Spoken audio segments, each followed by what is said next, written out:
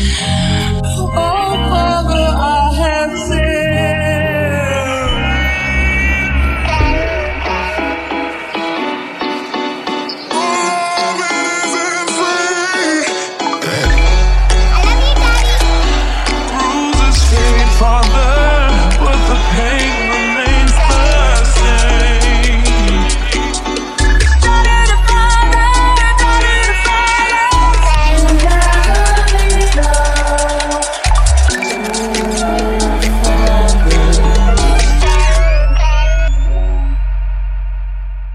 Hey guys, welcome to Two Broken Girls episode 2. We made it. Thank you for all your amazing feedback on episode 1. We've already taken it all on board and we'll change nothing. We've already got 10 billion followers, guys, so it's going really well. But yeah, so Two Broken Girls, to give the newcomers a bit of context. Yeah, in a nutshell, we go on dates with daddy types to escalate life lessons and bring you our findings on identity politics, family dynamics, and dating in this economy and more. Each episode will analyse various topics based on the anecdotes of these twisted, corrupt, and low-key shady encounters. We were dancing while we were doing that. Anyway, as part of our... we lost the rhythm. What's it called? Patreon? Yeah, Patreon. Patreon, guys. You can pay us 50 quid and get us to perform that for you. Yeah. BTS. Yeah. So, okay, this is episode 2, as we said, and we're going to delve into the encounter with our dear daddy Julian, aka FKA... Queen's Daddy. Where did we go to first? So we went to... I think it was called... Corner Bar. Yeah. Yeah, so Sophie had a couple places in mind on the Lower East Side. My favourite place, although I'm banned now. Yeah, Sophie's banned, but that's the story for another time, guys. Episode 17, I'm thinking. Yeah. It's going to be juicy. Yeah. But yeah, so we had just gone for dinner and it was very, very quick. The turnover was quick. It was like, swipe, whatever, meet up, we're here now, meet us. And I mean, he'd really had his shoes on as soon as you hit we're at Corner Bar, because the time it took for him to get from Queens to Corner Bar was crazy. Funny enough about him, he actually did this whole disclaimer thing, didn't he? Before we met up, he was messaging me saying oh, just so you know, this is I'm not expecting anything of this. We can just hang out casually. It's almost like he was the nice guy spiel. Yeah. The nice guy spiel, or scared of himself having... you think it was a protective measure for him? Maybe. I mean, it's hard to know really what's what. I often think that guys, when I've dated guys, it's it's like a comfort blanket for you, for them to essentially say, then I'm not going to pressure you, no worries, we don't have to do anything. But then also often I feel after the fact they kind of undo. Yeah, maybe even some reverse psychology thing where it's now I've already stated that I'm not going to go there, so if we do, it's on you and you'll feel like you're the one who initiated this, so you'll feel like you're the powerful one, when ultimately it was done because they planted that seed in the first place, it's true, yeah. or the lack of seed. Yeah, definitely. I guess I think we live in a very hypersexual society, so I guess I wouldn't underestimate how hypersexual we as individuals are compared to maybe a decade ago or something. But I think in the past few years, men are less inclined to be openly communicative about how sexual or horny they are. And I think there's a bit of a stigma around just, I suppose, letting someone you don't know or someone that you intend to go on a date with about your wants and needs from a guy's perspective, because I think that there is a bit of a stigma around pre-date communicating your sexual like desires, because I mean I think you can come across a bit predatory obviously if you do that, but yeah, the stakes are higher. And I kind of think for me though, like if a guy was to tell me that he was like particularly horny beforehand, I would like actually kind of, I think I would have a bit more trust in them, just because like that to me says that there's like a level of honesty there. And I can essentially, and you know what you're in for. Yeah, exactly. And I can essentially like work out whether I'm like up for that or not.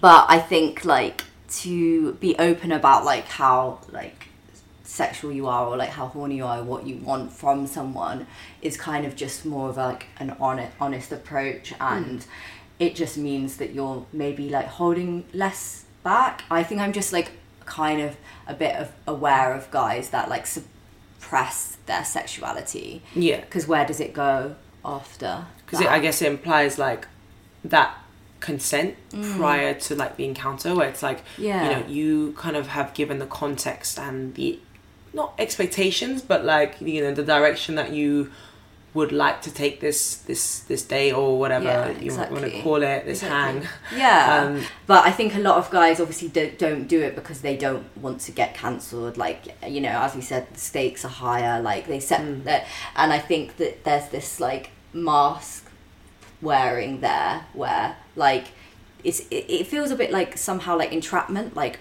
I can at least just get on a date by like fronting as a nice guy who doesn't want anything like sexual, and then I'm like there and I can change their mind. Like it's a bit like they believe in their power that they can like change like a woman's mind by being there. And then I think they get really disappointed when they're not able to kind of like stun a woman and make her change her mind. They still walk off without like essentially like getting laid. And I think it's a that's challenge, like, you know, it's a conquest. Yeah. Like, I think they see that as such, like they kind of want to get in there in the first part, and then they can do the talking and the sweet talking to like get to the next step. Yeah, exactly. I think they just think, oh, I can do the work when I'm there, and she's never gonna be able to say no to me. And actually I'm thinking like, also I wonder if it's to do with like the age difference there and the dynamic already at play. And you know, he did mention a couple times the concept of getting cancelled, didn't he? Like he said it in such a hilarious way, by the way, guys.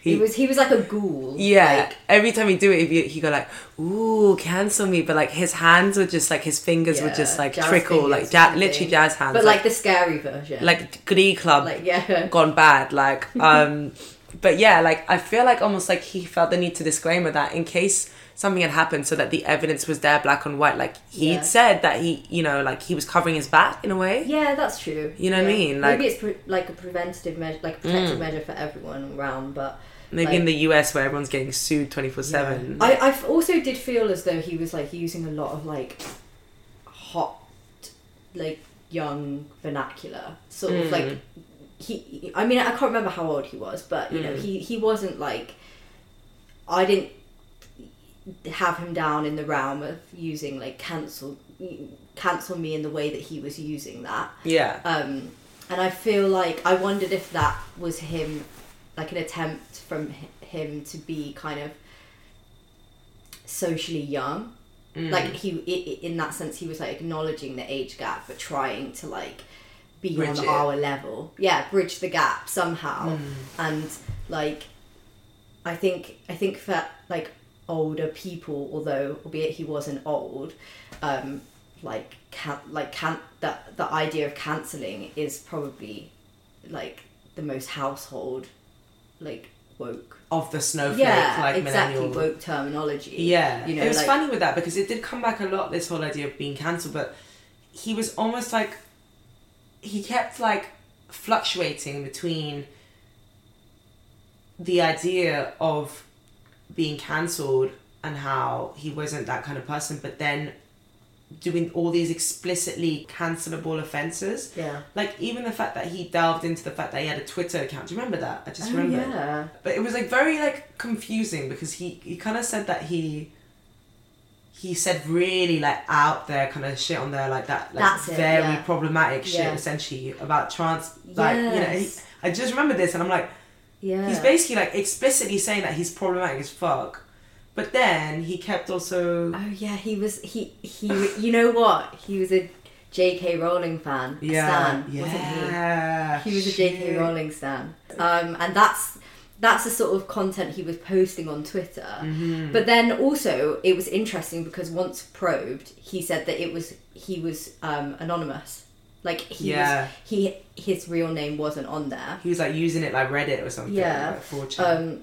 And in my mind, I thought, okay, like, well then you're definitely trolling some like poor innocent woman or something. Yeah.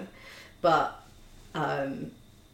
his Twitter account was definitely like a guy's. Yeah. It was. But yeah, it's so. I mean, he kind of like, as you said, like met us within minutes, which is crazy because he was coming from Queens. His whole thing was like, he was some like tech investment guy, like venture capitalist angel, whatever they called, you know. Lived in Queens, but holidayed in Rhode Island. That then developed into him inviting us and to his house, which we very almost took the invitation. We nearly did. I mean, for me, he was obviously troubled by my presence as the third wheel, so he suggested that he bring a policeman friend for me. And when he got the photo up, when I said, I'm interested, I'm down for the boat ride in Rhode Island. Yeah. Like, but, you know, I need to see the photo. I need to see what I'm like contending with here. He proceeded to get up a photo. It was on Facebook, wasn't it? Mm-hmm. Of his friend as a child. A literal child. Like, not even like a teenager, like not the prime years, like not a jock. No, an actual child. A child. Like, imagine a grown-ass man, like, showing his fucking grown-ass friend, but, like, his depiction of it is, like, an actual infant. And that's supposed to, like, be enticing. I know. I was like, I'm giving off the wrong impression if this is what you think. If this is what you think I'm into. But, yeah, that was... Yeah, we were going to do it. Well, basically, it was on our way. Like, we were going to Boston, and we were kind of, like, you know, that bit of...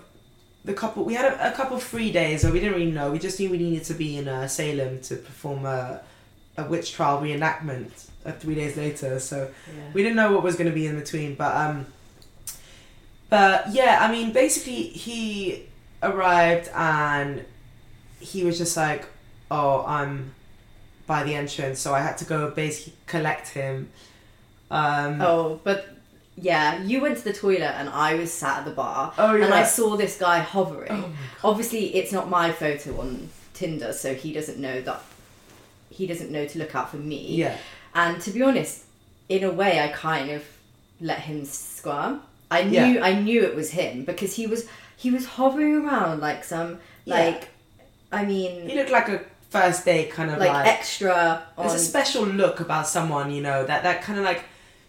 That deep insecurity look on someone's face when they're like hovering around waiting for like essentially a blind date. Like, to be honest, like he needed someone to go and collect him, you know. Yeah. Like that's his whole was what his personality was giving. Like, I'm here to be collected. I had to come through with a headset and a clipboard to like you know, like yeah, like he was very like lost, kind of like needed that guidance in all sense of the terms, which quickly became apparent later on in the conversation as we realised his deep-rooted mummy issues. Yeah, that came about. But, so anyway, what did he order and what did you order? Yeah, so that whole melon in a Corner in a Bar. cup. Gotta say though, shout out to Corner Bar for the best cocktails we ever had. Yeah. I mean, they were, but also as in shout that out. night. Yeah. The best cocktails we had that night. Yeah. It was like a tall glass, some sort of melon, like, but not overly sweet, with a whole wedge of melon in there. Yeah, I feel like the melon was like acting as an ice cube. Yeah, and you know sometimes you get cocktail idea. Like, fucking hell, half of my drink is this. You know the massive ice cubes. Yeah. You're like, I literally have just paid a tenner for a shot and a massive ice cube. Yeah. At least this was like you're getting your 5 a day, you know. Yeah, totally. But and also I think it's kind of like a nice idea that you can like eat the melon after. Yeah. And the alcohol juices are soaked into the melon. Gets you drunk So quicker. yeah, but also shout out to Corner Bar for having the most judgmental like barman I've ever been served by. To be honest, like wow. This guy was like giving us the dirtiest look for being with an older, like, dare I say, I mean, I dare. Like, you dare to say 'cause you're about to say right now. An older guy. Yeah. No, I won't say it, but he was like giving such dirty looks, and I just thought, fuck you. We don't need this right now from you, honey. Like, you know, take that bad energy somewhere else. Yeah, and it was like we were taking advantage of this poor, like, elderly guy. I mean, he wasn't old. Was he like 40? Yeah. Something like that. Like, he's not old. He's, you know, it was like, I felt in that moment as though I was... Pretty Woman. Yeah. I felt like Julia Roberts. Yeah. When she went shopping. But yeah, like, obviously also had to set the tone that we were going to be together. So that was always like a tricky conversation of like, hey, like, just for my friend, like, so if we're traveling together, like, it's super cute. But like make it kind of candid and shit so they don't start thinking that, yeah, there's going to be like any kind of threesome activity. Yeah. It's sort of like you gotta let them know. The kind of like endless attempt to like nullify the sexuality of their brain, essentially. Because as soon as men hear like, I'm with a friend. Yeah. I think their mind wanders to threesome, and you have to like you got to hit that on the head, like suppress that straight away, because that ain't. No, exactly. Like that was like. It was like couldn't be further from any of our intentions, you know. So.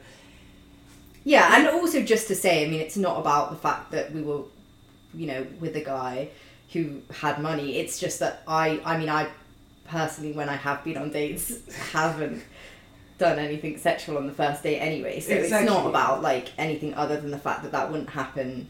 It doesn't matter your age, your ASL, you know. Yeah. First base ain't happening on the first date. No, know? Exactly. I mean, albeit it has happened occasionally, but no, it's just not with him. Exactly, just not with him. But yeah, I mean, not with him. Definitely after the way he conducted himself after like 400 drinks. Oh my god! A man should be able to handle 400 drinks. There's nothing less attractive than a man who can't handle 400 drinks. I think that's true. That's literally a deal breaker for me. I'm sorry. Yeah, you need to honestly like it needs to not touch the sides. You need to go home as if nothing. It's sober. Yeah, you're a rock. And I wanted to wake up the next morning fresh. I wanted to be able to do that thing that, you know, they make you walk on the police make you walk on a line and see if you walk straight. Yeah. I need you to do that after 400 drinks. 401? Okay. Yeah. Then you're fine. You're good. So we sat down and we just kind of like obviously went to get him. And he once again, IRL, re-stressed the fact that he wasn't in it for anything. He started confiding quite early in the convo about his recent broken heart, you know, and that was a bit of a recurring thing with the daddies. I gotta say, they actually, I feel like that's a weird juxtaposition maybe between like dating young and older, because there was no shame there, and actually it was quite like explicit when they had come out of a relationship, almost as like a token of like, see, I'm not broken, I'm not emotionally crippled, I am capable of long-term relationships. Whereas when you're younger, like you're going on a date with a 20 or 30 something, there's a bit of a taboo there in saying that you've just come out of a recent relationship, because it's almost perceived as like, I'm just DTF. Whereas they're just trying to be perceived as DTE, down to earth. Do you think that they're like trying to be just cool? I think they need to like almost prove to themselves and to others that they aren't just a sad middle-aged man who's like dating young and just dating full stop, in a world where at that age, conventionally, whether you're a man or a woman, you kind of need to have a ring on it and a white picket fence, you know. I just wonder if like them presenting themselves as someone that's DTE comes from like a sex drive, like in the sense, like under it all, the reason why they want to like be cool and down to earth comes from the fact that they want to have sex. Like a sex drive, like their sex drives motivate them. Do you know what I mean? Maybe they think it's appealing, you know, that someone's like, it's endearing that someone's just come out of a relationship, but also like, oh, he's capable of that, you know, he's capable of love, and therefore maybe they think that in our kind of like amygdala, like, you know, primitive like gender role, like prehistoric brains, we're going to be like, oh, he can be the provider type, he can be that stable, like, definitely, I think I agree, masculine 100%. archetype. So I think like in their minds they must believe that it makes them wise, which it does in the sense, you know, with every relationship you learn something and all of that, and I suppose when you're like speaking to like an older man or an older woman, like you who have just come out of a relationship, naturally they have more life experience than say someone that's younger, and I think like this was another common reoccurrence with a lot of the guys which we met, that they would present themselves in very experienced ways, like they were talking about travel or something, you know. Yeah. And I think that's to do with like gaining some sort of admiration from someone that's younger, because like yes, there is like the whole like Oedipus complexes of like us, like essentially like the Freudian like psychoanalysis being attracted to your, but I the think opposite sex. But I also think there's something to do with like for younger people, like I think it's like maybe you crave taking on something like knowledge and like wisdom, which only I'm not saying everyone agrees with it, but naturally you assume that an older person would have, and I think that maybe like Julian like acknowledges that as well somehow, like kind of this like I've just come out of a relationship and I'm not, as you say, like damaged, I'm capable of that, and presenting himself as someone that's incredibly like functioning and that like he can offer something. Yeah, for sure.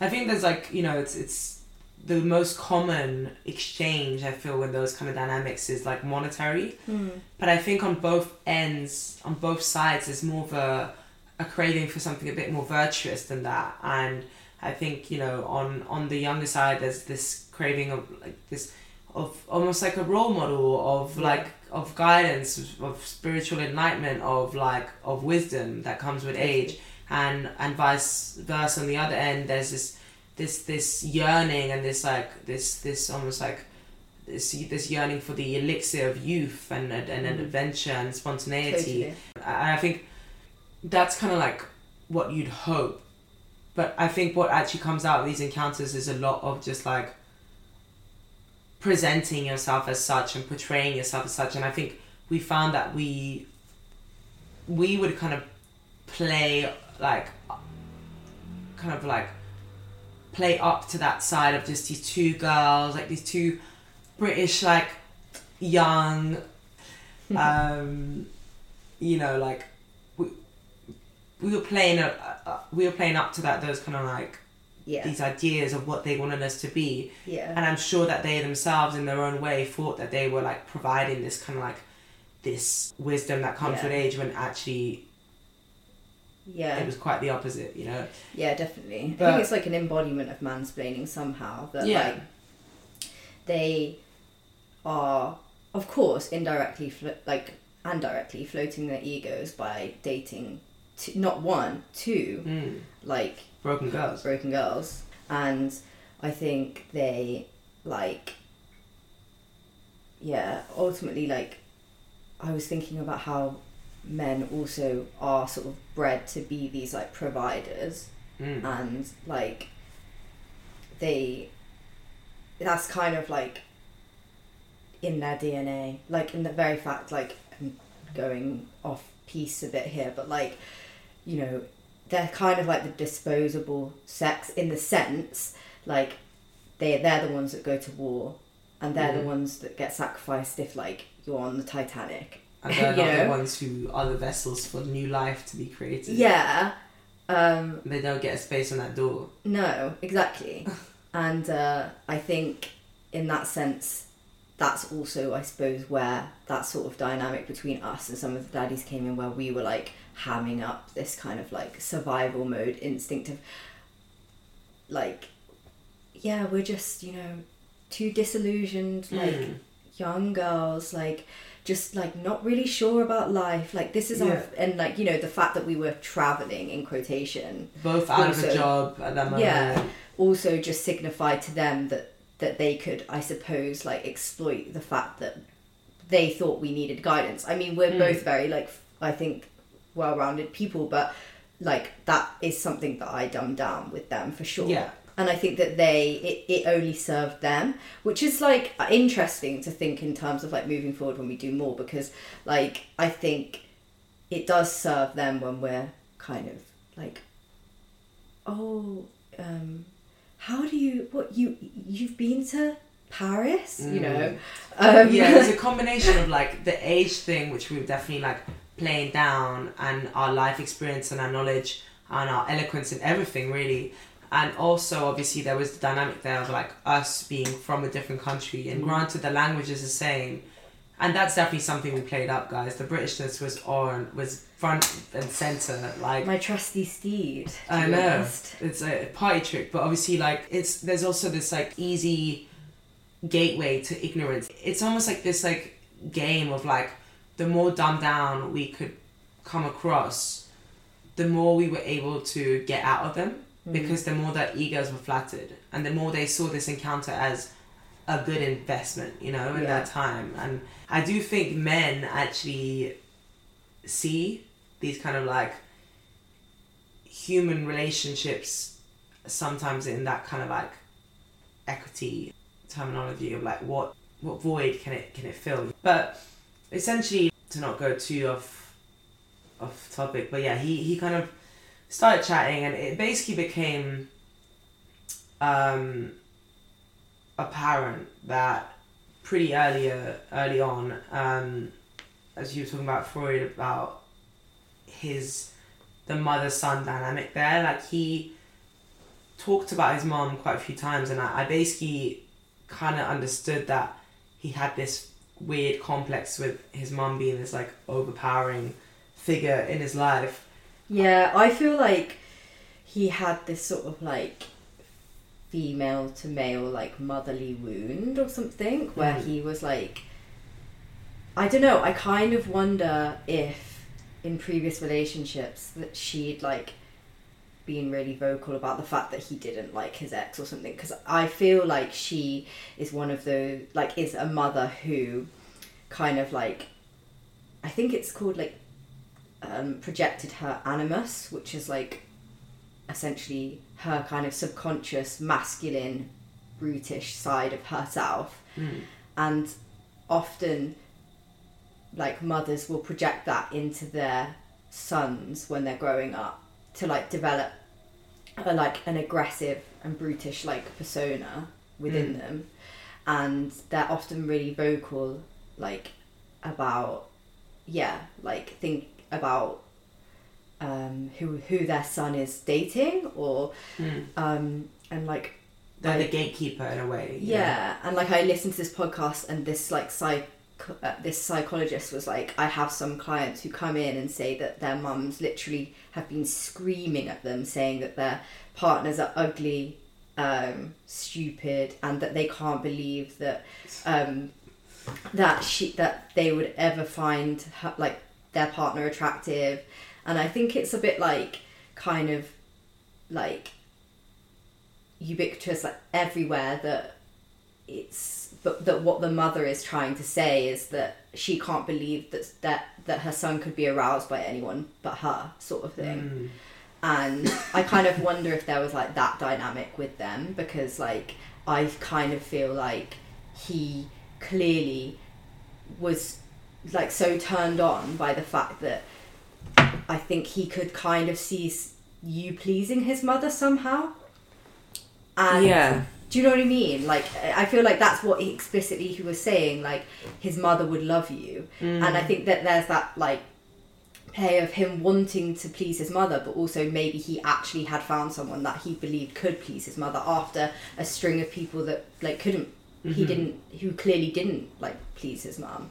And, like, that probably caused him a lot of, like, pain, because she probably, I mean, this is an assumption, but I mean, I'm just assuming, judging on his behaviour, that he, like, his mum probably was, like, kind of really, like, smothering of him, maybe.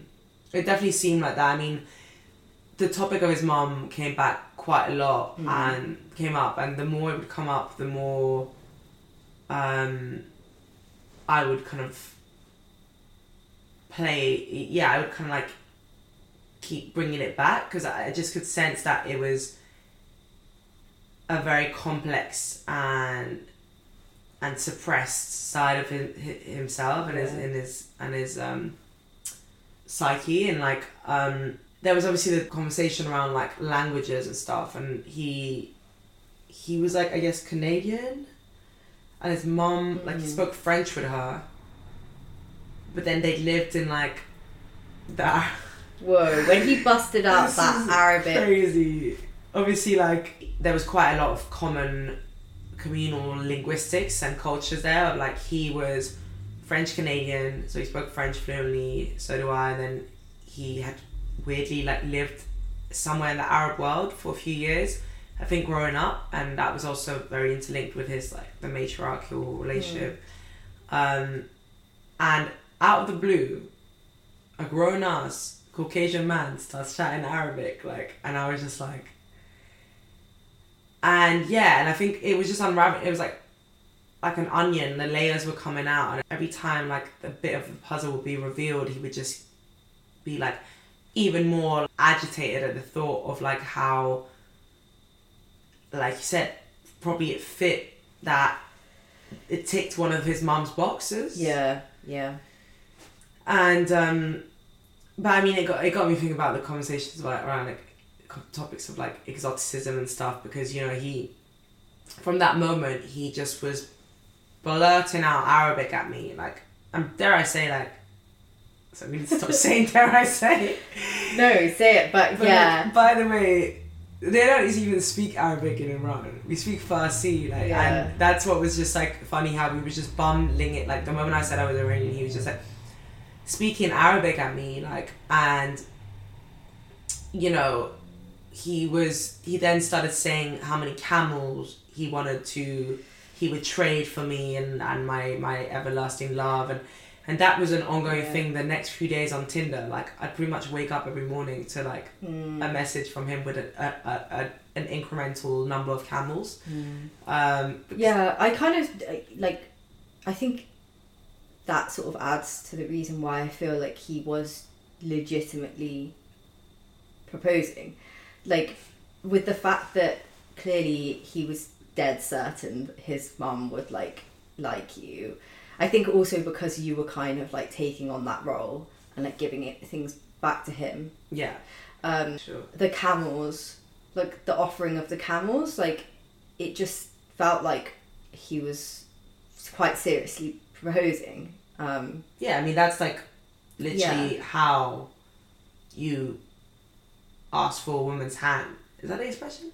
Yeah, ask for someone's hand. Yeah, that's how you do it in that in that culture. Yeah, and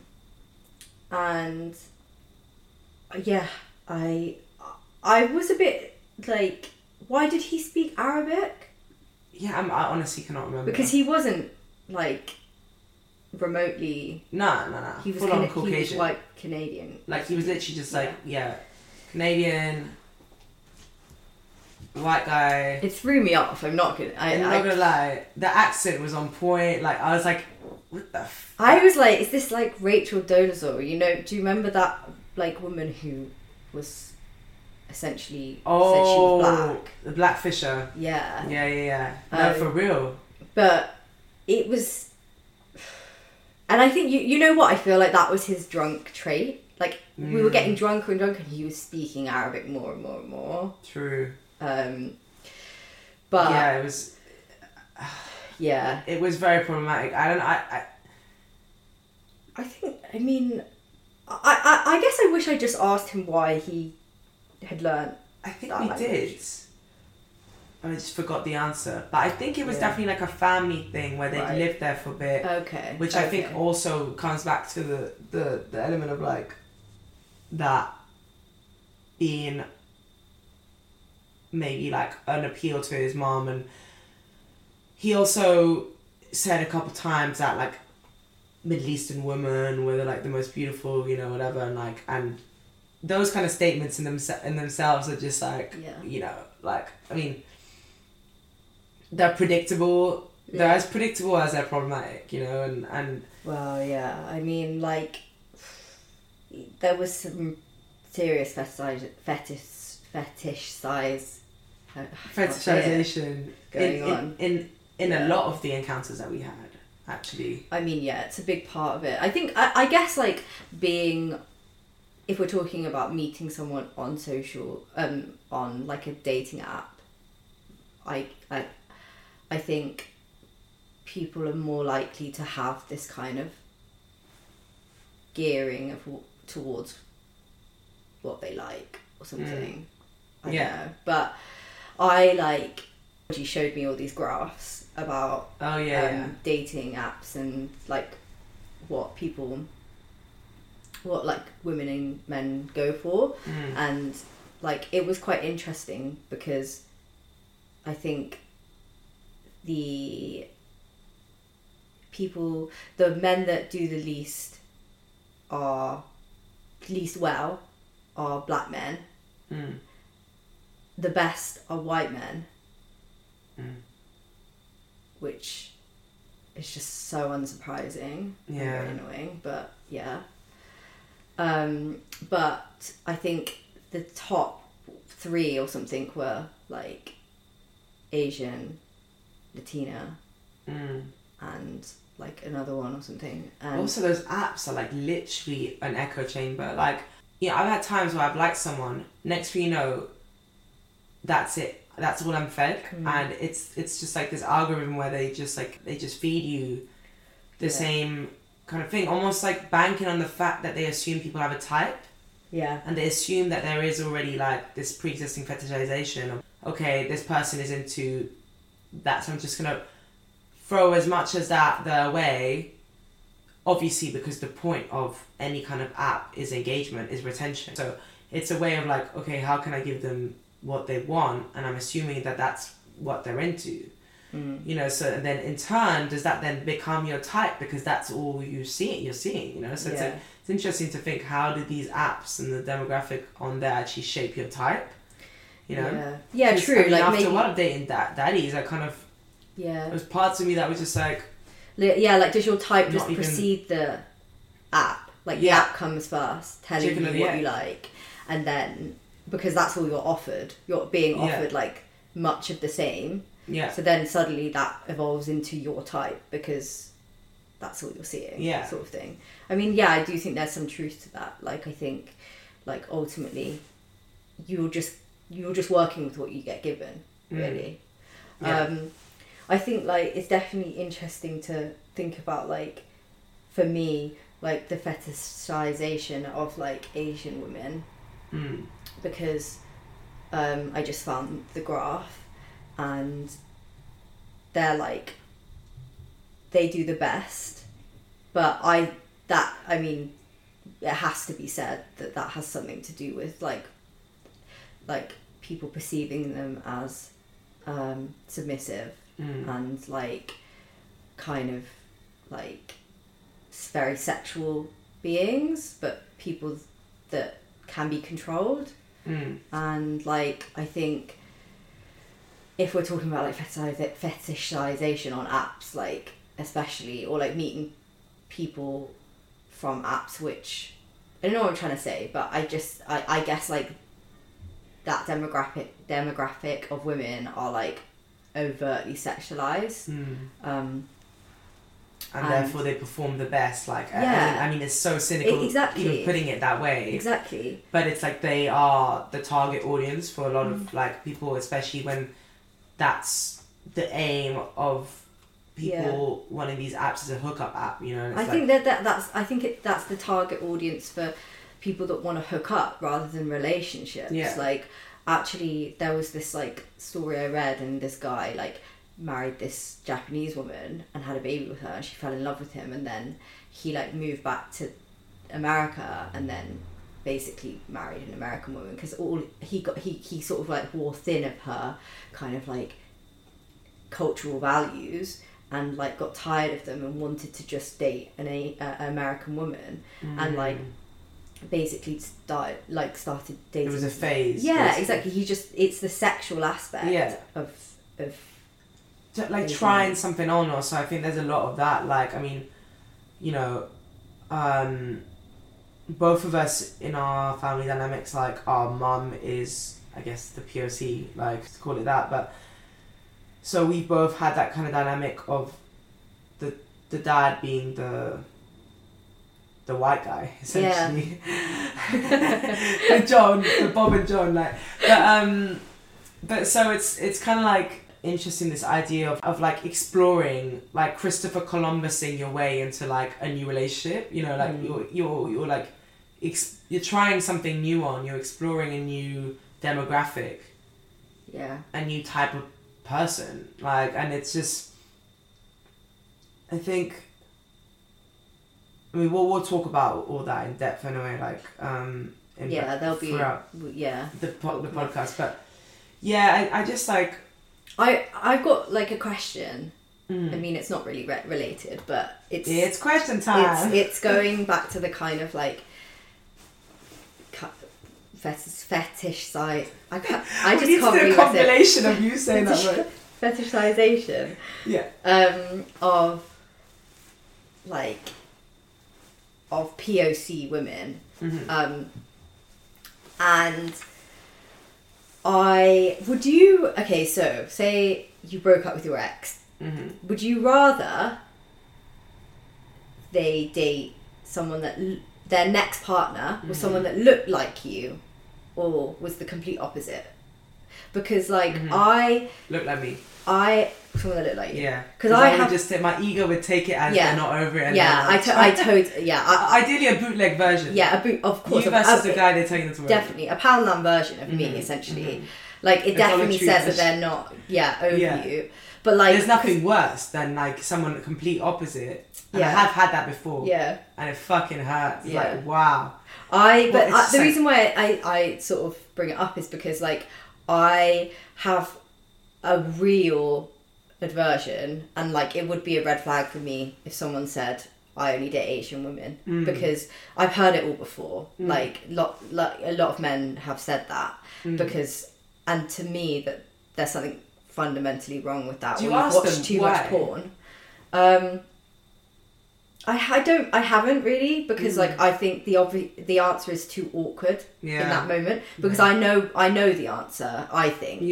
But it's interesting to hear it from them, and also the question alone, like why? How come? Maybe no one's even asked them that before. The next person that tells me that, I will ask. But I just think sometimes when they've told me that in the moment, it's like it's the elephant in the room. Like we're looking at each other and we both know, and I have this like empathetic female like within me that's like, I don't want to make them feel uncomfortable, even though they clearly don't, because they've just come out with the fact that they only date Asian women. But it's a total red flag for me. I think it makes me feel very uncomfortable, actually. But I obviously, when I went through my breakup, was so curious as to like who my ex-boyfriend would be with, because I think ultimately it shows, if you do have an Asian fetish, like after like dating one Asian woman, cat's out the bag.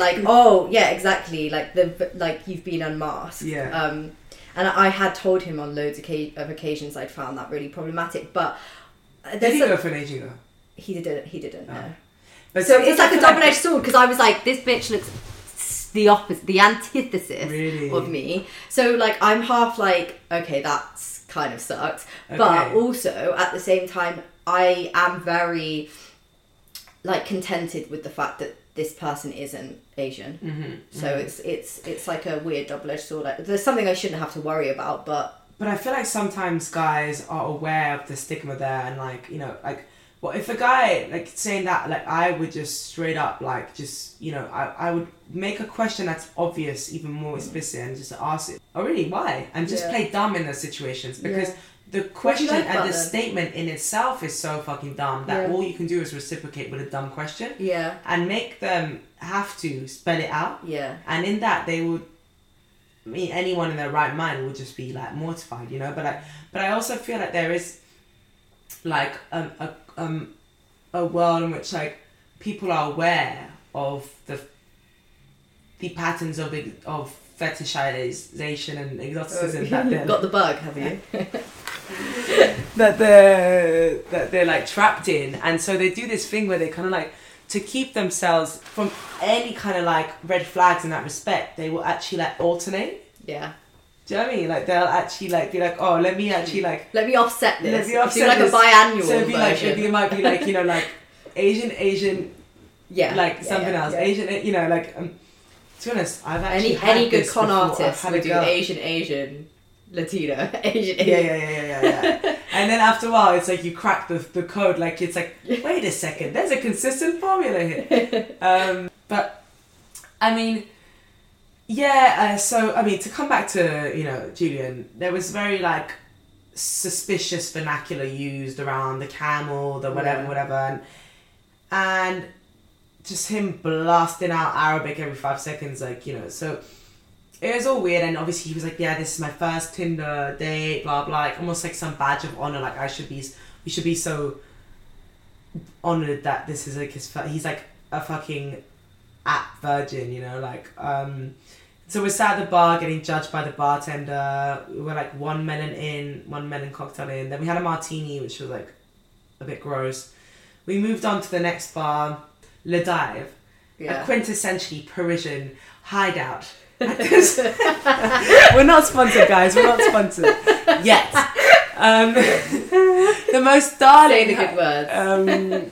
But yeah, so we're in here. You know, set the scene. There's like these like little like Parisian, you know, those kind of like straw like weaved like chairs they have in those Parisian cafes. Yeah. So in them, Casico. at this point, we're fucking unhinged. Like, well, here, like, I was on another planet. To be honest. Ended up ordering a bottle of orange wine. Which, can I just also say, whilst, like, as a side note, as we were previously talking about, like, admiration and knowledge, I'll tell you two things that Julian did not know how to do. Yeah. He didn't know how to pour a bottle of wine, because I walked away SpongeBob SquarePants, like, with, like, a whole bottle of wine in my clothes. And thank God it was orange and not red. Second of all, in my nice dress, he did that classic... The audacity. I hate using the word old because I do think it's derogatory, but elder person thing. Mm-hmm. Old as dirt. Old as sin. Sorry guys, what we meant is old as fuck. Sorry. What we meant is this: you're only as young as you feel. Actually, what we meant is like you're literally 6 feet under. No, I'm just... Yeah, and another thing he just didn't know how to do, and this is like the classic elder person thing. He did not know how to hold a phone. So we asked him to take some photos of us. Yeah. And like it was a fucking trembling. His hands were trembling. He was nearly falling backwards, like into like this crucifix pose. Like literally. You know when you that game that you play with like someone that you trust and you're like fall backwards. Yeah. It was like he was going once again at the Glee Club, like he was chopping but there was no over. one behind him. Like I was like he was leaping into the unknown, like our eyes fucking arms open. Yeah, guys, that anecdote. I mean, it's on our Instagram. It's the kind of like, I guess, poster cover girl of Two Broken Girls. He actually took that photo, so big up to Julian. Yeah. But like, wow, that was... I was surprised they came out like the way they did, because It's a miracle. That camera was moving around like... Oh my god, it was like earthquake, like it was like Yeah. it was like that room in the Natural History Day Museum, baby. you know, the earthquake simulator room, like Yeah. it was literally that. Yeah. So he was just lit as fuck, to be honest. And oh my god, do you remember he kept being like he was like, I just want to kiss you, I just want to kiss you. That's when it started getting a bit much. But I mean, that's where we do draw the line, obviously. Like, Yeah, once of course. that these You sort can of... look, but you can't touch. Yeah, I mean, you can appreciate the scenery, but... Yeah, no, it was just like, we were just having a nice chat. Listen, we were being entertaining. It was a Wednesday night. He said it himself, he had nothing better to do. He said he'd come from home, he was happy to have a night out, he was happy to be taken out of the house. So, as we said before, we were doing God's work. In no way did we, like, pressure him to come to the next bar or the And next bar. not the next one either. Yeah, we would have done that anyway, to Exactly. So, he crossed that line again and Yeah. again. And he kept being like, He did. do you remember we were doing this like kind of like Madame thing where I was like sending him to you to like kind of like have a chat like about like what was not okay and shit? Do you Yeah, I was remember? probably, like, taking him around the corner Yeah. to tell him off. Like, you know, you To have a cannot do fucking this, word. Julian. Yeah, I think there was an occasion you went to the toilet and I had to, you know, We had to stare set at the him in the boundaries. eyes and say, you Show know, him this what's isn't really what you do fucking on the good. first date. You don't do that on the first date. Yeah, Well, teach we him don't some do that fucking on the first manners. date. You can do if you want, but, you know, you Not made on it our clear. watch.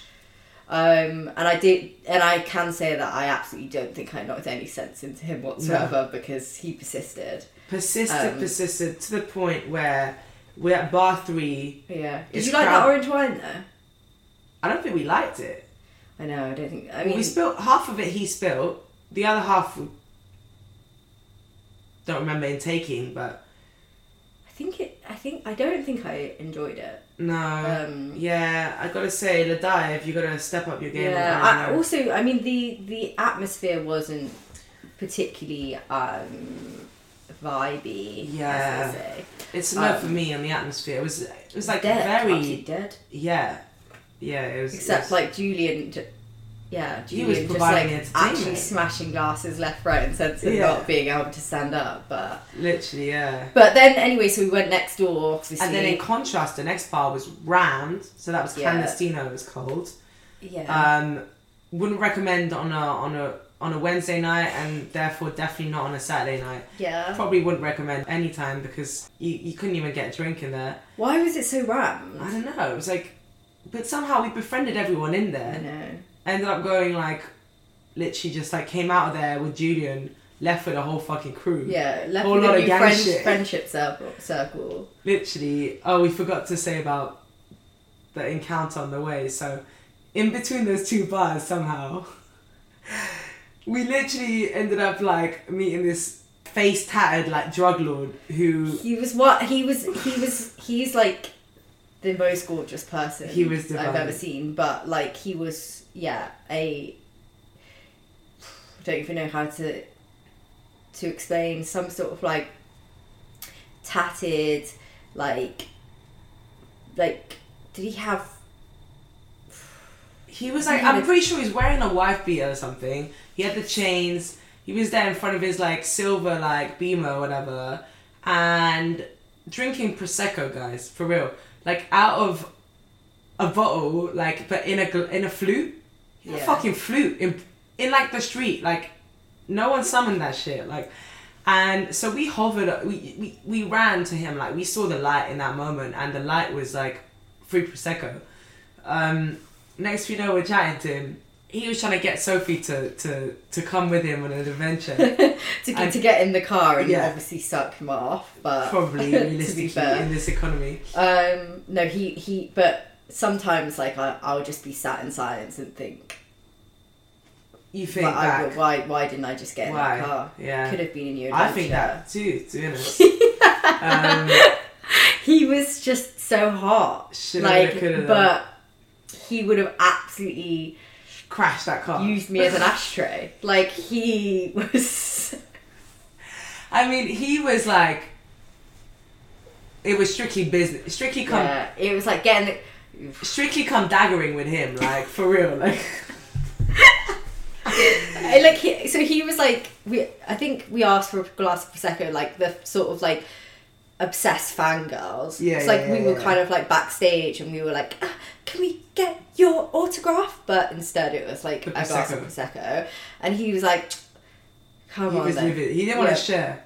But then you were, and then I think he was I was like, cough up the fucking. yeah, and then I think he was like, come on, get in the car or something. And I'll give you prosecco. It's like an ultimatum. So I had to step in and be no, okay. On behalf of Two Broken Girls Incorporations, I'm putting my fucking foot down. I'm protecting the gal. You best believe she was getting digmatized by the minute. And well, we had a date to get back to be honest. True. But also, yeah, like I said, that guy would have 100% crashed the car. And we had a couple similar encounters that happened down the line, which we'll cover. That relate. Sophie's getting triggered. Relate to cars and a severe amount of alcohol and driving across bridges, driving across states. Yeah. But intercontinental. breakfasts. But so got the prosecco out of him. I mean, but at the same time when we were asking for it, he was like, I think he was like, where are you from? Like doing with that. I mean, he was Japanese and like Haitian, I think, which is stunning. Oof. Yeah. I mean, we all know you love a Haitian. Oh, I do. Fucking hell. But by the way, shout out to you. I met you on Rylandia tonight. You're Haitian. That's all I know about you. Do you remember meeting a guy called Jimmy? The night with Jimmy outside Tasty Bakery. Yeah. If that was you, follow us at Two Broken Girls. Follow us and one of us will get back to you. One of us will get back to you in 5 to 10 working days. Our office hours are bank holidays between 9 and 9:01 a.m. And we'll get back to you. But for real. Yeah, I think about you a lot. I think about Haitian guy a lot. Not yours. Damn, though, he was hot. Yeah. Japanese and Haitian, and like if he just was a bit toned down, a tiny bit, I would have gone there. But also, he was like giving us he was saying nothing. He was just stood there like blunt as fuck saying. But I remember he was like also trying to get like trying it. Or was that? Am I wrong? I just don't remember really. He was very forthcoming with wanting me like. He was like, get in the car. It was that kind of chat, no, wasn't it? I mean, it's a very brief encounter. We just ran over there. I think he just looked like he was just like. I think he was asking me to go somewhere with him, and you were like, "Look, we're not doing that." And because I was just like a mute, like I always am. Yeah. Like I just stand there and essentially stare. You were like, Jesus, Layla, take the wheel.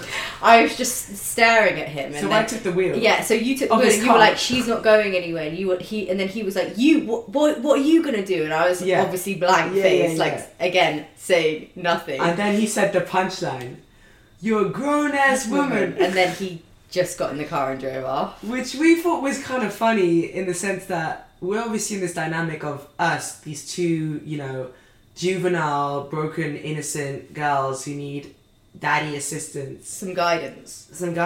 And we're out here, this guy is saying you're a grown-ass woman, which we feel quite the opposite. Mm. I mean, I totally... So I feel like I can't make decisions such as that, but also... I just do need some guidance. And he was like presenting that saying in a way like in disbelief. How can you not make your own decision and speak for yourself? Yeah. And I can't. Well, you were just like, MIA at that point. Like, I mean, the spirit had left the body. The spirit, really. Yeah. And the soul even. I was just like, okay, it's night one in NYC. Let me not let's not start driving off with random drug dealers into the night, who just downed a bottle of Prosecco and but anyway, so back to Julian. God knows what the fuck Julian was doing in that moment. Well, we get back to disassociating outside, swaying. Yeah, having an out of body experience. Trying to work his phone. Trying to open his he definitely had one of them flaps. The middle-aged flap. There's a special place in hell for that fucking phone case. Shit, yeah. You know the way they're like leather and they hold all your credit cards. Oh my god. Literally, how to get mugged in one simple step. Just put everything... How to lose everything. Yeah. We're in there, at this point, he's getting inappropriate. He's, fucking pushing it. We keep, saying no. He keeps whatever. at this point, the bartender was like kind of saying, "Are you cool?" Whatever. Or was that a different time? No, that was a different time. However, the whole like there was a guy in there. Remember, who's actually from London. He was just like, oh my god. He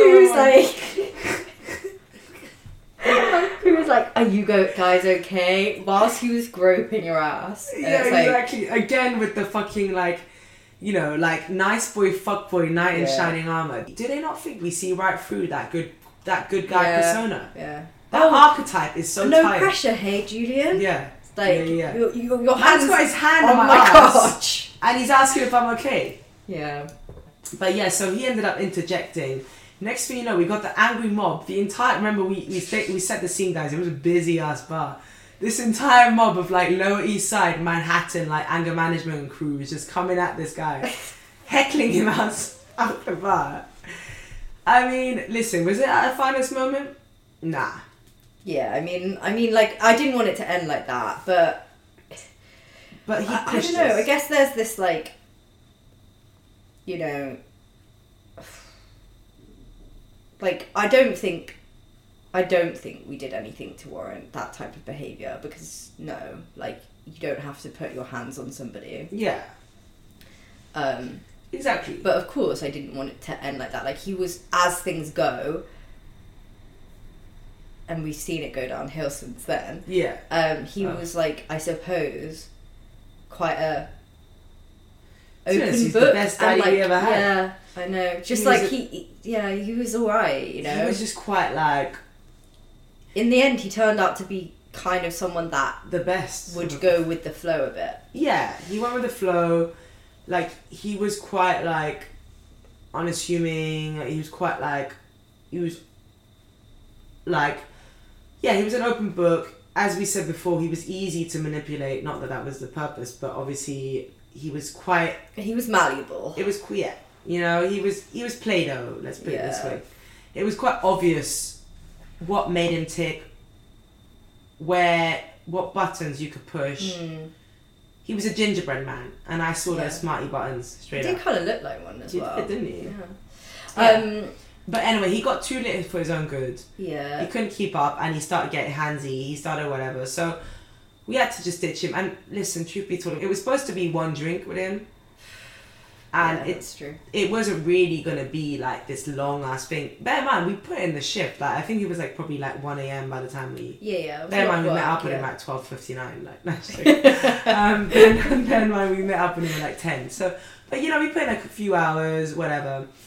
Yeah. Listen, he wasn't put off because the next day he apologized, and that's when the camel chat started. And every day it was like 39 camels, okay fine, 50 camels, okay fine, 100. Anyway, so don't get me wrong, I don't feel bad about that encounter. Like I do think he was truly unhinged. Like you know, we should all know our alcohol limits, guys. Yeah, and he just didn't, and unhinged. It really did. He was very inappropriate and very forthcoming towards the end, and actually it was not. It was uncomfortable. He didn't need to get kicked out of that bar, but he did because of his actions. Exactly. Everyone take responsibility, guys. And he's only got his own... As he said, he's a grown-ass man. Exactly. The man was fucking lit. Maybe if he had a couple fucking bar snacks in him, he wouldn't have fucking started... Do you not remember we were asking in that bar, which is a bar that you wouldn't find a bar snack in? I was like, "You've got any cheese toasties in here?" And they were like, "Hell no." It was that judgmental guy, of course. He couldn't even cough up a fucking toasty. Yeah. It's like, don't come at me with those judgmental, beady eyes of yours. The man you're trying to protect needs some food. Exactly. You're out here, like, all lives matter, like, out here, like, hashtag not all men, but you can't even give man a fucking piece of sourdough to line his stomach. I mean, pick a fucking side, bro. Anyway, so... But one thing I was going to say before we...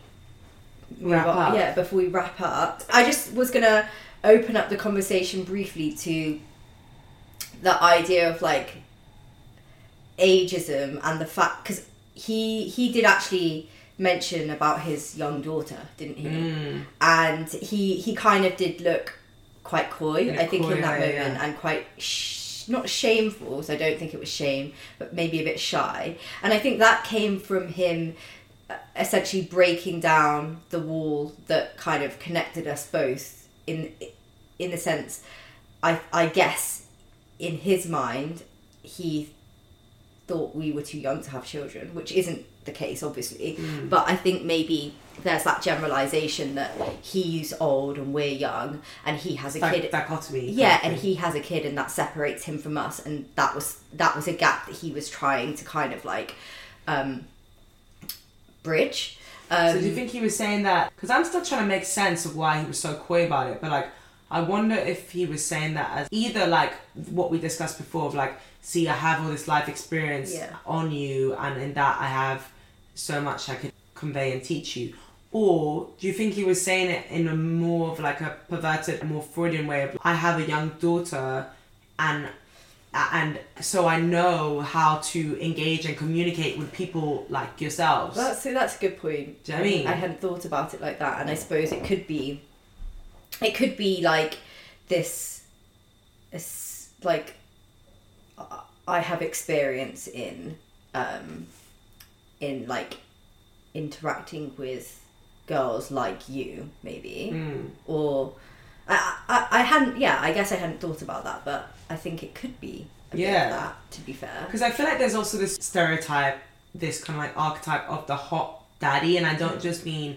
daddy in like socio-economic or ageist way. Yeah. I mean more like an actual concrete daddy, like a father, as in he has a kid. And I know that there's like a niche of like women who actually find this like quite attractive as a type, because obviously like there's all again with this like double standards, sexist double standards, where if you have a woman, it's a kid as a woman at that age is considered baggage, it's considered almost like a compromise which a man has to make, like she's great in every way, but she has kids, whereas a guy can de-responsibilize and dissociate in that respect from his offspring, in the sense that it can be more of just an accessory to a testament of his affection and his ability to be soft and to be a loving father, without the responsibility and the burden of actually having this person, this life as a soul dependent on them. And so it's like, I feel like there is this whole niche of like, oh my god, he's so cute and he's got a little daughter, and like, yeah, I've got a daughter, look how beautiful she is, I'm so proud of her, like whatever. Like there's this pride that comes with being a father that I mean I see in other people, can't relate personally. It's just more like sometimes I feel like people of that age would say they got a daughter just to be like, see, I have this nurturing, endearing side of me. You know? Yeah, totally. Yeah, I agree. I guess I like wondered if he was with the mother of his daughter in this recent breakup, and like how he's now obviously made the decision to date younger. Yeah. If that person that he was with wasn't like young. Yeah. Like, because I'm guessing maybe not. If they have a child together, maybe they're similar ages. Do you think? Yeah, I don't know. But like, I don't know. I guess I'm just thinking about like... Maybe she's older. Could be. You know what? Because he has this mummy complex, maybe he dates older. And maybe him now, like, setting his Tinder settings to younger, because he just said that he just had Tinder. Therefore, these settings are like a new thing. Maybe this is him off the back of this breakup with potentially this older woman. That is him seeking this maternal reenactment. Yeah. He actually is trying to break that pattern consciously. Could be. And actually trying to date younger to stray as far away as possible as anything that's similar to his mum. Yeah. But then those cracks and crevices show themselves in this date, because you can run but you can't hide. Yeah, true. Yeah, like could food definitely be that. Yeah, it's definitely food for thought. I think the age thing is kind of interesting. It is. Like, it's fascinating. Yeah, it really is. Like, I read this this study that was like in the UK, so it's not America. 49% of men would have sex with a 21-year-old. Wow. And then it was like something like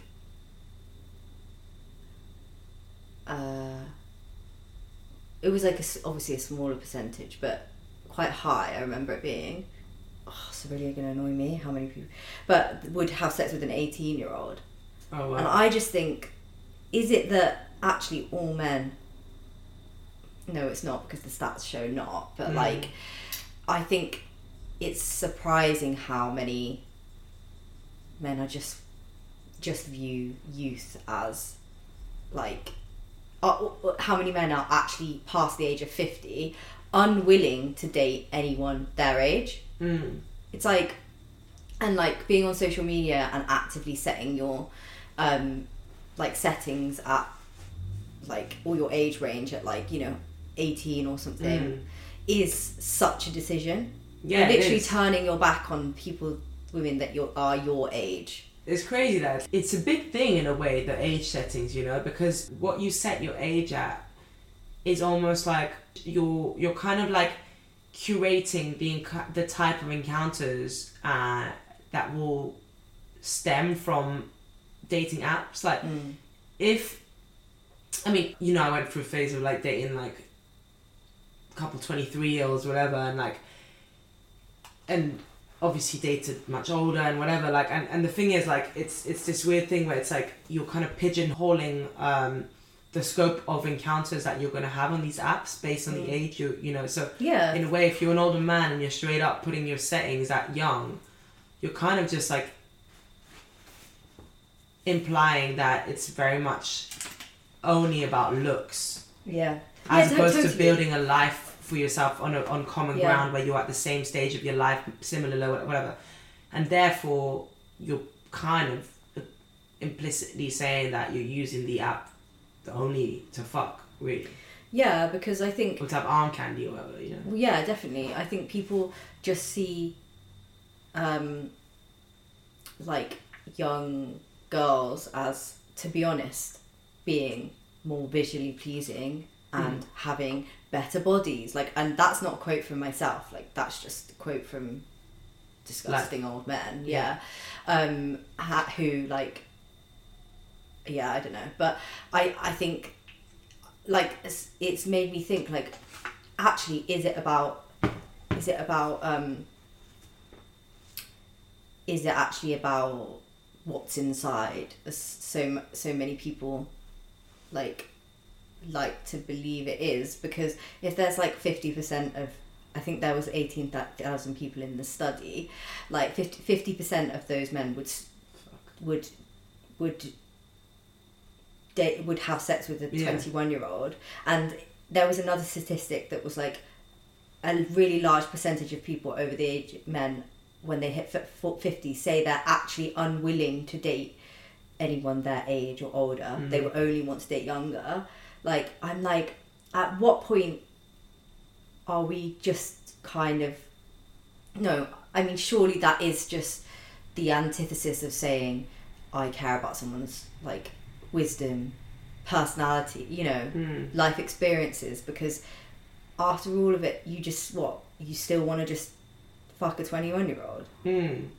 Yeah, it's just like, I don't care about, essentially you're just kind of like stripping it way back to just like very, very superficial, which dating apps already do as it is, but like you're kind of just like stripping it way back to purely just like age and beauty, and you're forgetting all the common ground. And I just think there's a reason why like dating works better in a similar age range. You're just like, you've come to some similar conclusions, you've been through similar things, you know, even just like, not to bring the economy back into this, but you're at maybe like similar, and the I don't know, the older I grow, the more I realize how actually important it is in a life partner to actually be with someone who actually is at a similar place in their life. Yeah, definitely. So, like, quite truthfully, I think men, like, just, maybe it comes hand in hand with the midlife crisis, to be honest. Like, and they develop like a trophy complex, like a shiniest diamond complex, where they're like, I just want clout. at this point. I want to enjoy my life. I did the hardship and the struggles. It's like retirement age. After. I mean, it's not, but you know, it's that age where they're thinking about like actually they get to accept more enjoyment in their life rather than work, because I suppose if you're turning 50, you've got, what is it, like what's the retirement age now? I don't know. 89. Yeah, me. But like, I think you're like getting closer to that sort of period of time where you don't have to consider work, and you can just settle down. You just want to like have sex, go to golf, and like, you know, especially when what they consider done the hard part, which is like having a wife, raising a family. They've done their fatherly duties in that respect. Yeah. And then now they're clocking off. Yeah, exactly. And they can just kind of like appreciate a woman for their beauty rather than, you know, what all the, you know, other things that they can offer. But also, so another thing I thought is like, what about if they're attracted to women that are fertile?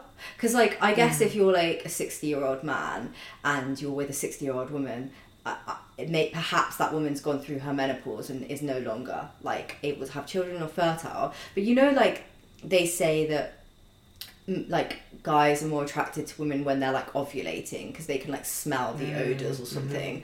I wondered if it was also kind of like, obviously in part not the big reason, but something to do. Is. Something like, there's to do studies with, about that, isn't it? Yeah, something to do with like the fact that they want a fertile woman. You know?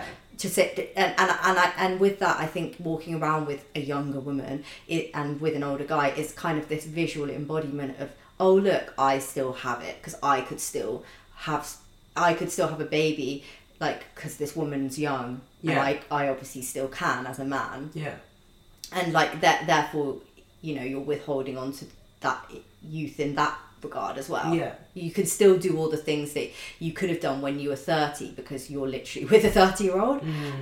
Whereas a woman has an expiration date in that respect. Exactly. Because because at the end of the day we're animals, you know, and there's like this primitive like desire for procreation, and that is kind of what it is. Like that's why men gravitate more towards kind of like fresh, ripe, young, youthful women, and vice versa. Women go more towards men who are like a bit more established and a bit more secure and a bit more because they can be providers, you know. So it's like it's just this, since we're prehistorical cavemen, you know, like it would be like the woman stays at home and like is the nurturer, and the man just goes out and finds berries and shit, you know, and hunts.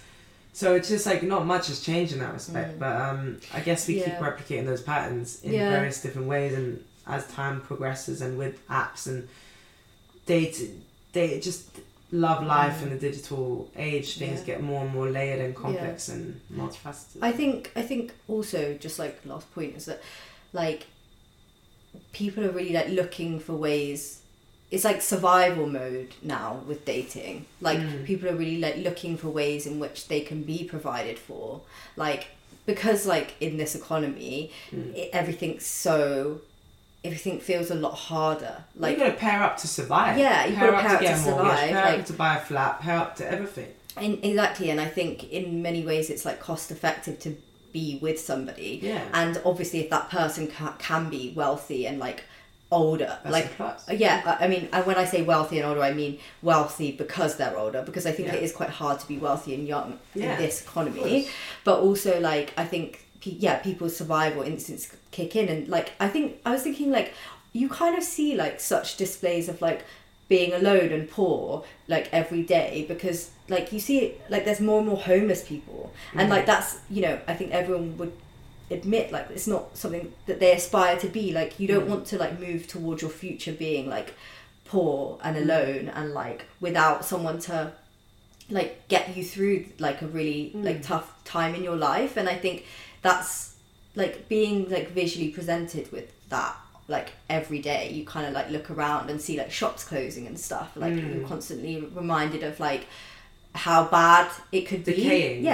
And in that sense I think people are now more open and willing and like want to like, you know, look to marrying into wealth or Yeah. like being with someone that is very wealthy that can provide and take care of you. Like it's become, I think, a bigger phenomenon. And like a lot of students do it because like they're trying to get through tough times. Like I think it is it's a real survival thing now to like.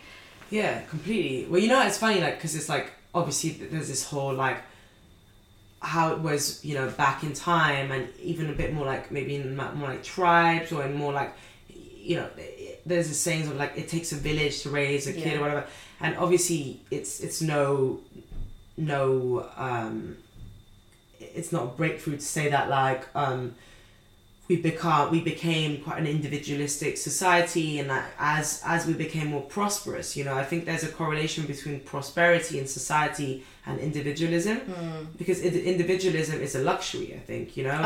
And I think like in a way in the past few decades, or even the past 100 years really, like as people have become more and more prosperous and had more agency, whether that be instrumental, financial, like agency, or any kind of agency, even just like women's, you know, rights and all that, like there's been less and less a need to like coexist in communities, or even just like to latch onto a man. But I think now we're kind of going back a bit more, we're reverting in that respect, we're like backtracking in the sense, I think that that just comes from uncertainty and just this desire to like actually have a safety net, a redundancy plan, you know, and that comes in both in emotional support but also financial, and there's strength in numbers, you know. So all right, guys, that's all we got time for. Well, I mean, it was way over time, but yeah, hopefully you're still there with us. Hopefully there's still a pulse on the other end. Thank you for listening. Thanks for listening. Next week we will talk about Coach. Daddy Coach. This is one of our favourites. Yeah, and not just like for the heart. For the heart. The heart and the soul. And on the eye. Easy on the eye. Except when you do that hat off. No, I mean, I recoiled in horror, but listen, he's the one that got away, you know. We left a bit of our heart in Boston. Yeah, it's got a gorgeous personality, that one. Oh, gorgeous. But anyway, as always, guys, like and subscribe or die. No, sorry, I didn't say that. Sorry, I didn't say that. Slipped out. No, for real, guys. If you want to see loads of amazing content, head to twobrokengirls.io. The 2 is a 2, the number. On IG. If you want to send us a little love letter, a little, you know, noise complaint, question, whatever you want. We'll read it out on the pod. We'll read it out, yeah. We want to start bringing a feature where we can like read out a question, a dilemma, a deep, dark thought or secret. So do hit us up. Can be anonymous if you want. We won't disclose names, as we've said. We're clearly very good at concealing names, yeah. Yeah, in case you didn't know, guys, we do not disclose any names. Okay, so anyway, email us twobrokengirlsworldwide@gmail.com. Anyway, bye. Lots of love.